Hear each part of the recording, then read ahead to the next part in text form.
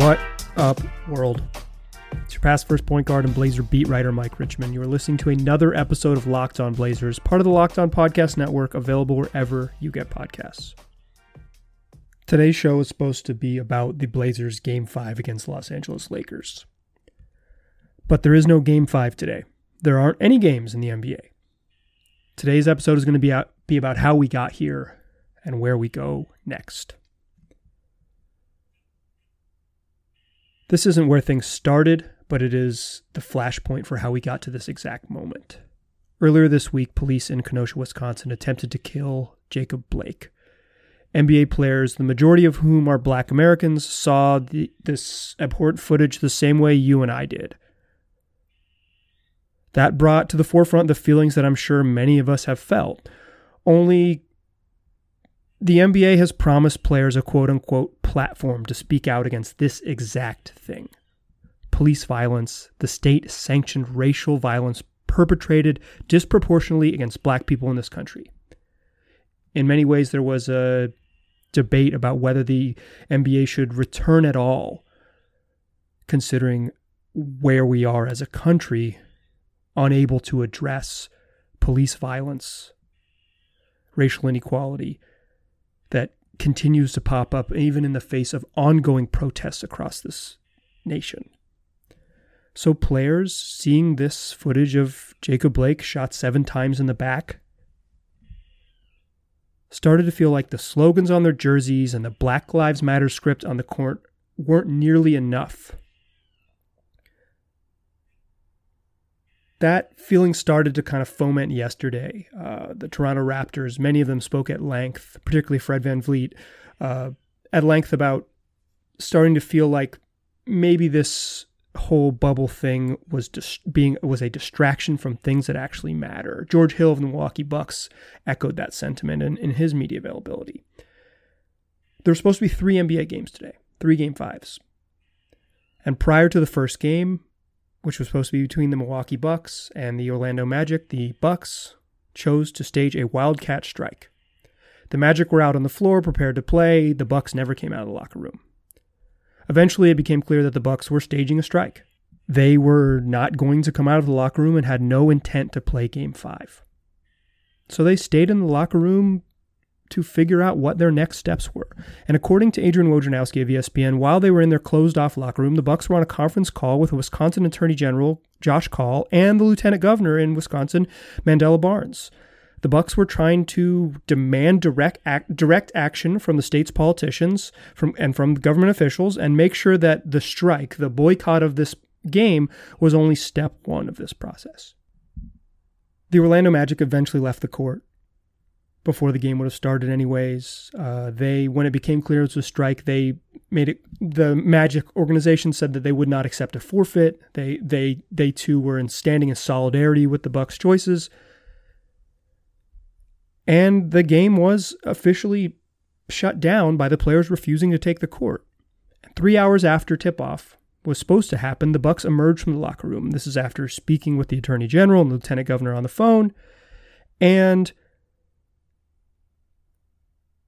George Hill and Sterling Brown, 2 Bucks guards, spoke to the media. The Bucks stood as a team outside the locker room, and those 2 gentlemen spoke to the assembled media and released a prepared statement that I'm going to read to you now. The past 4 months, we've witnessed multiple injustices regarding the African American community. Citizens around the country have used their voices and platforms to speak out against these wrongdoings. Over the last few days in our home state of Wisconsin, we've seen the horrendous video of Jacob Blake being shot in the back 7 times by a police officer in Kenosha and the additional shooting of protesters. Despite the overwhelming plea for change, there has been no action. So our focus today cannot be on basketball. When we take the court and represent Milwaukee and Wisconsin, we are expected to play at a high level and give maximum effort and hold each other accountable. We hold ourselves to that standard, and in this moment, we are demanding the same from our lawmakers and law enforcement. We are calling for justice for Jacob Blake and demand for the officers be held accountable. For this to occur, it is imperative for the Wisconsin State Legislature to reconvene after months of inaction and take up meaningful measures to address issues of police accountability, brutality, and criminal justice reform. We encourage all citizens to educate themselves, take peaceful and responsible action, and remember to vote on November 3rd.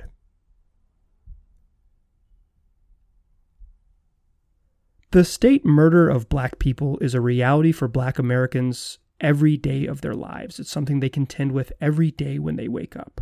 If you are not Black, this might not be something that you have to address every day in your life or have to think about or see on TV, people that look like you and look like your family members murdered by the police. That is not the case for Black Americans. Not every person on the Bucs is Black. Not every person on the Bucs is American. But for them, it's even more specific than just the realities of this country. Former Buck John Henson was once locked out of a jewelry store in Milwaukee during regular business hours while the owners called the police on him simply for being Black and big. And Sterling Brown, whose father was a police officer and addressed the media today, was approached by police for being illegally parked in a handicap spot outside of Walgreens. And that situation escalated in an all too familiar fashion. He was eventually punched, kicked, and tased by the police.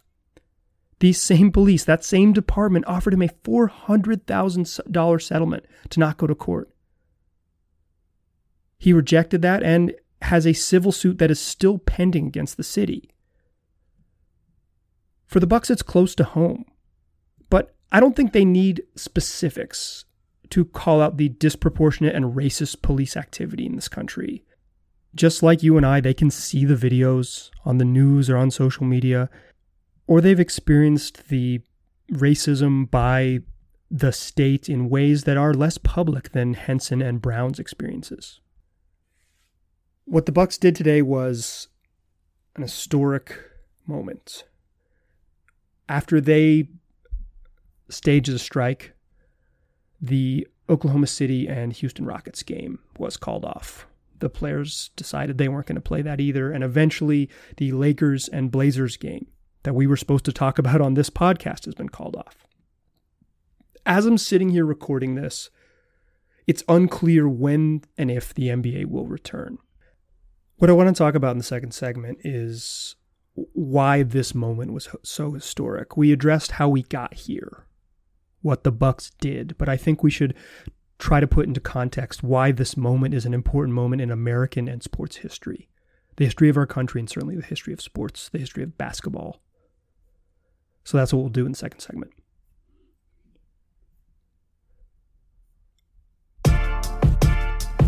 All right. So after the Bucs staged a strike and their game was called off, the other games followed suit. Like I said, the Houston OKC Game 5 was called off, the Blazers and Lakers game was called off, and the NBA quickly moved to postpone all the games. That was the language they used. The games have been postponed and they will be rescheduled. In many ways, I view this as the NBA trying to remove some of the power from what the Bucs did. But don't get it twisted. Do not get it twisted. This was a powerful, historic day that doesn't happen without the brave action of NBA players and specifically the Milwaukee Bucks. The games were not postponed. They were boycotted and called off due to a strike. The ripple effects from this strike were seen immediately across the American sports landscape. All the WNBA games were canceled. The WNBA has been an absolute leader in the fight for social justice, the fight against racial inequality in America. In some ways, this is the first time that the NBA has ever led this charge in professional basketball. It has always been the WNBA doing it first. They have been on the front lines of this movement. But the timing was such that the NBA led the way. The WNBA called off its games. Some Major League Baseball games were called off. Some Major League Soccer games were called off, including here in Portland, where the Portland Timbers canceled their game this evening. The NBA has had strikes before. The 1999 and the 2011 lockouts were strikes, labor refusing to report. There's also the 1964 All-Star Game where stars Oscar Robertson, Jerry West, and Elgin Baylor, among other big names heading into this All-Star Game at the Boston Garden, threatened not to play, and that led to creating a pension for the NBA Players Association and the recognition of the union itself.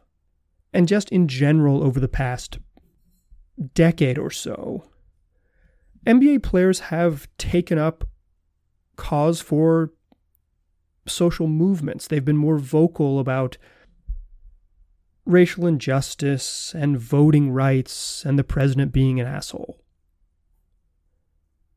This isn't that uncommon. In fact, the NBA players have protested police violence in the past.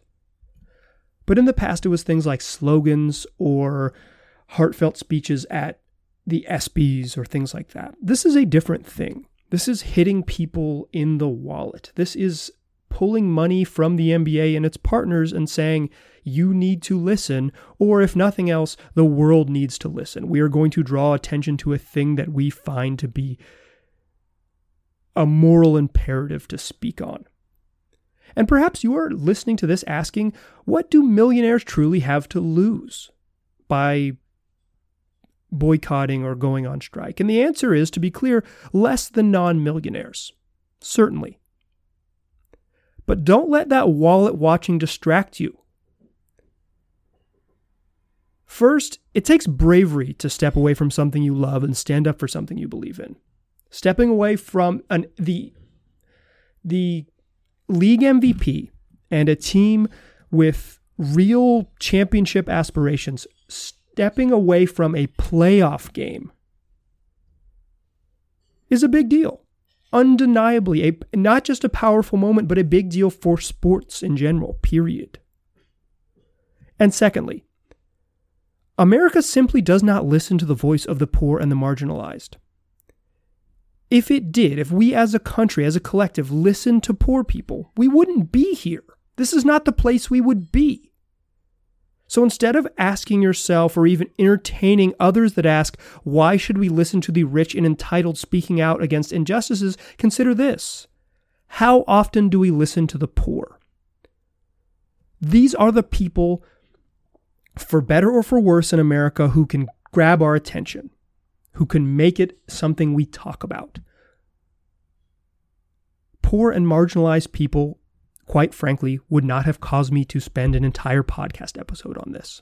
I've watched people in my community protest this exact thing every single night for 90 days in Portland, Oregon. Out on the streets yelling for the exact thing the Bucks are standing up for right now. And I have spared you from talking about it because I want to make this place a place you can escape from the harsh realities of America for the most part and enjoy sports for what they are. But sports for what they are is something that is inherently political, because all of our lives and all of the world where people make money and entertain has a political element. The NBA had a spotlight. And this is a moment and an opportunity to draw attention to the actual message and call for concrete change. This is not Black Lives Matter or vote on the back of a jersey. This is not a slogan on the court. This is not Mike D'Antoni wearing a fun "Please Go Vote" t-shirt pregame. These are people walking out of a playoff game and saying, we refuse to play because it distracts from things that are more important. Famous people are afforded that opportunity, and doing it takes courage. I don't care to speak to the straw man whether you think this is right or wrong or appropriate or anything like that. If you feel that way, why the hell are you still listening to this podcast? But I am here to speak to the people who think that this is cosmetic or lacks the long-term efficacy of maybe some other movements. And here's what I tell you. There have been long-term movements in my community and likely yours for months now, and nothing has happened. Having the rich and the famous get on board with the plan and call for real action is as important a step as we've had. The players in the bubble, I think, felt fed up because the things that they had been promised a chance to speak on, they just hadn't been able to make concrete action. And then you see a video of Jacob Blake the police attempting to kill Jacob Blake. And for many people who are stuck there in Orlando, it starts to feel like action must take place. So they did so. The Milwaukee Bucks play 40 minutes from Kenosha, Wisconsin.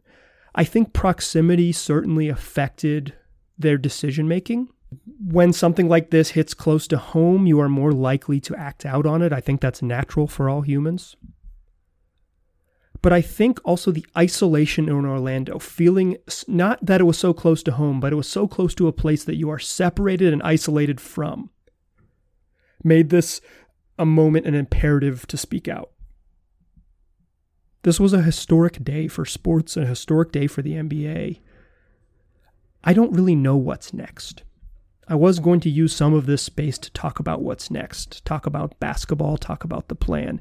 It seems right now from the reporting, particularly from Adrian Wojnarowski and Zach Lowe of ESPN and Chris Mannix of Sports Illustrated, it seems like the NBA isn't over. At some point, they will resume. As I'm recording this, it seems unclear when, but I think it's clear that the players there, which includes pretty much all of the heavy hitters in the NBA Players Union, want to do something to take concrete action.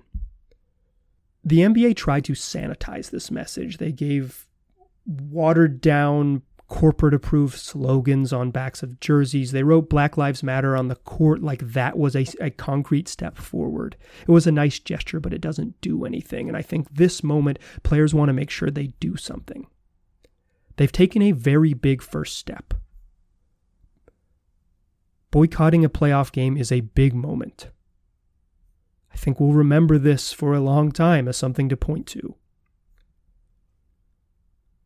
But what's next, how this moves forward, is probably more significant. I've given you a lot of context here in these first two segments. What I want to give you in the final segment to close out the show is a perspective that I can't offer. I want you to hear from some guys around the NBA, some black men around the NBA, about what the current climate of police violence in America does to them, how it makes them feel, how it affects their psyche, how it affects their everyday life, and why that feeling, that fear that it causes led to the moment that we've reached. So that's what we'll do in the third segment. We hear some voices and some perspective that I simply can't provide you.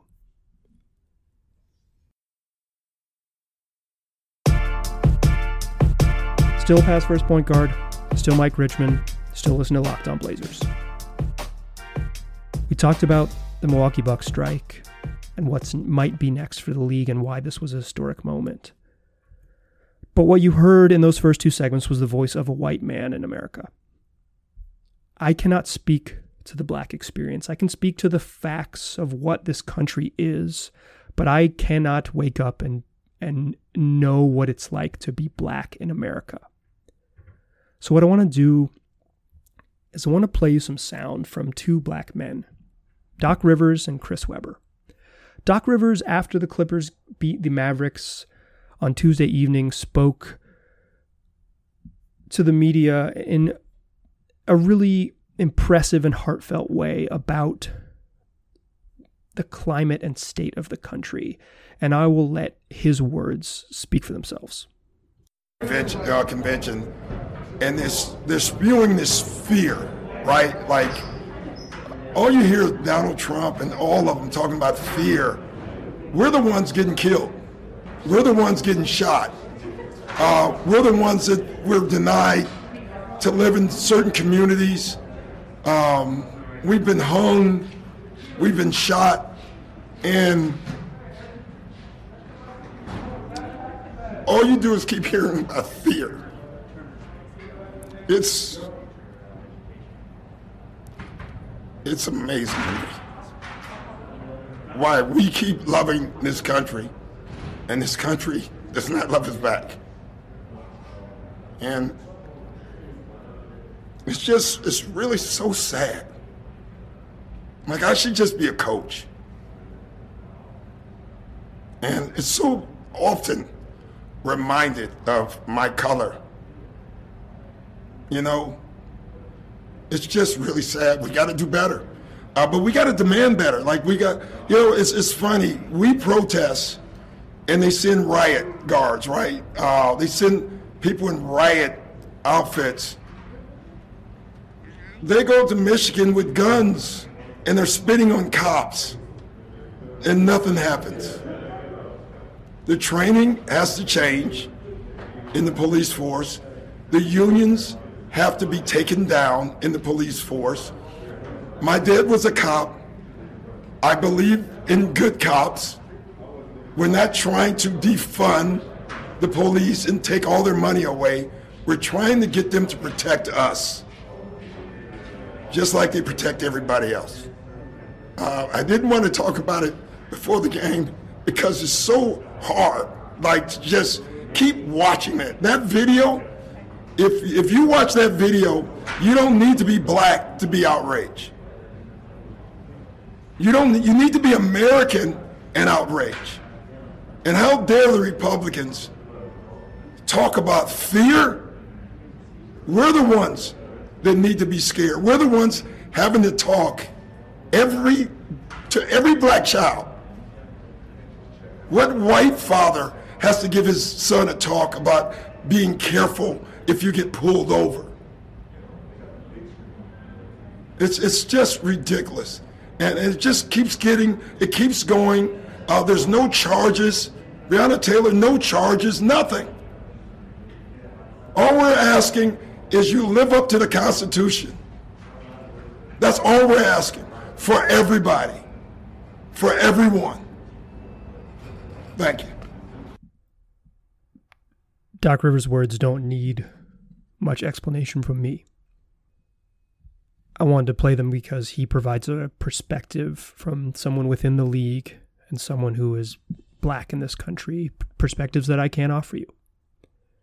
I want to play you a little more audio here.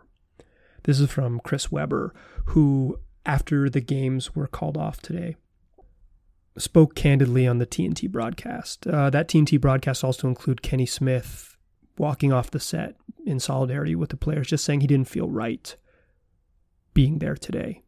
And so the show eventually pivoted in the way that it maybe only it in the world of sports TV is really capable of, and got some raw emotion from Webber. And I think his words, like Doc's, are powerful and worth listening to. 4 years ago today, in a preseason game in Wisconsin, that Kaepernick first took a knee. No, this has never happened before, but I'm sure that Dr. Harry Edwards, Dr. John Carlos, Arthur Ashe, Jackie Robinson, and others have been praying for this day. Shout out to Kenny that walked off. I wanted to have a voice in here because I feel like we only had the same couple voices talking during these times. So it's very important for me to come over here. I keep hearing the question like, what's next, what's next? Well, you got to plan what's next. You have to figure out what's next. I'm very proud of the players. I don't know the next steps. Don't really care what the next steps are because the first steps are to garner attention. And they have everybody's attention around the world right now. Then leadership and others will get together and decide the next steps. So we know it won't end tomorrow. We know that there's been 1 million marches and nothing will change tomorrow. We know vote. We keep hearing vote. Everybody vote. But I'm here to speak for those that are always marginalized. Those that live in these neighborhoods where we preach and tell them to vote and walk away. Charles Barkley came to my high school. Just seeing him in the locker room, seeing his hands and his body, that inspired me. You can't see something. You can't be something until you see it. And when I tell you the little kids that have called me upset, I have a godson that has autism, and I just had to explain to him why we aren't playing. I have young nephews that I've had to talk to about death before they've even seen it in a movie. If not now, when? If not during a pandemic and countless lives being lost, if not now, when? That's all I just want to hear from the rest of the night while everybody's pontificating and thinking and soapboxing and all of that. We know nothing is going to change. We get it. If Martin Luther King got shot and risked his life, Medgar Evers, if we've seen this and all of our heroes constantly taken down, we understand it's not going to end. But that does not mean, young men, that you don't do anything. Don't listen to these people telling you don't do anything because it's not going to end right away. You are starting something for the next generation and the next generation to take over. Do you have to be smart? Yes. Do you have to make sure that you have a plan? Yes. Do you have to be articulate about that plan? Yes. All of those things. But that's what you're going to do. They're professionals. They know how to be the best of themselves. And so I applaud it. I applaud it because it is the young people. It is the young people leading the way. And I applaud them. I think Chris Webber summed that up better than I possibly could, in large part because his lived experiences are very different from mine. In preparing for this show, I didn't know whether to call this a boycott or a strike. Boycotts are what consumers do, in my mind. And a strike is what labor does. But NBA players aren't really striking against their bosses. This isn't necessarily, they've had labor strikes before, and this isn't that. I think what this is a protest. And for all of you asking for peaceful protests from people in the streets, you are seeing perhaps the most powerful version of it here in the NBA play out. Like Chris Webber, I don't know what's next, and I don't expect a lot of change. Perhaps we'll get some concrete things, and there's reason to be optimistic that when the powerful speak out, perhaps the marginalized will be heard. But if nothing else, let's just be appreciative that the Milwaukee Bucks did something brave today, and they did something they didn't have to do. It takes courage to stand up for what you believe in and step away from what you love. If we learn anything from this moment, let's appreciate that. Whatever happens next, I'll talk about it on this podcast. The Blazers will probably play more games at some point. The NBA will return in some form or fashion, I think. Even if it doesn't, this podcast isn't going to go anywhere. But today, I didn't want to talk about basketball, at least in the specifics of dribbling and shooting. Thanks for listening. I'll talk to you soon.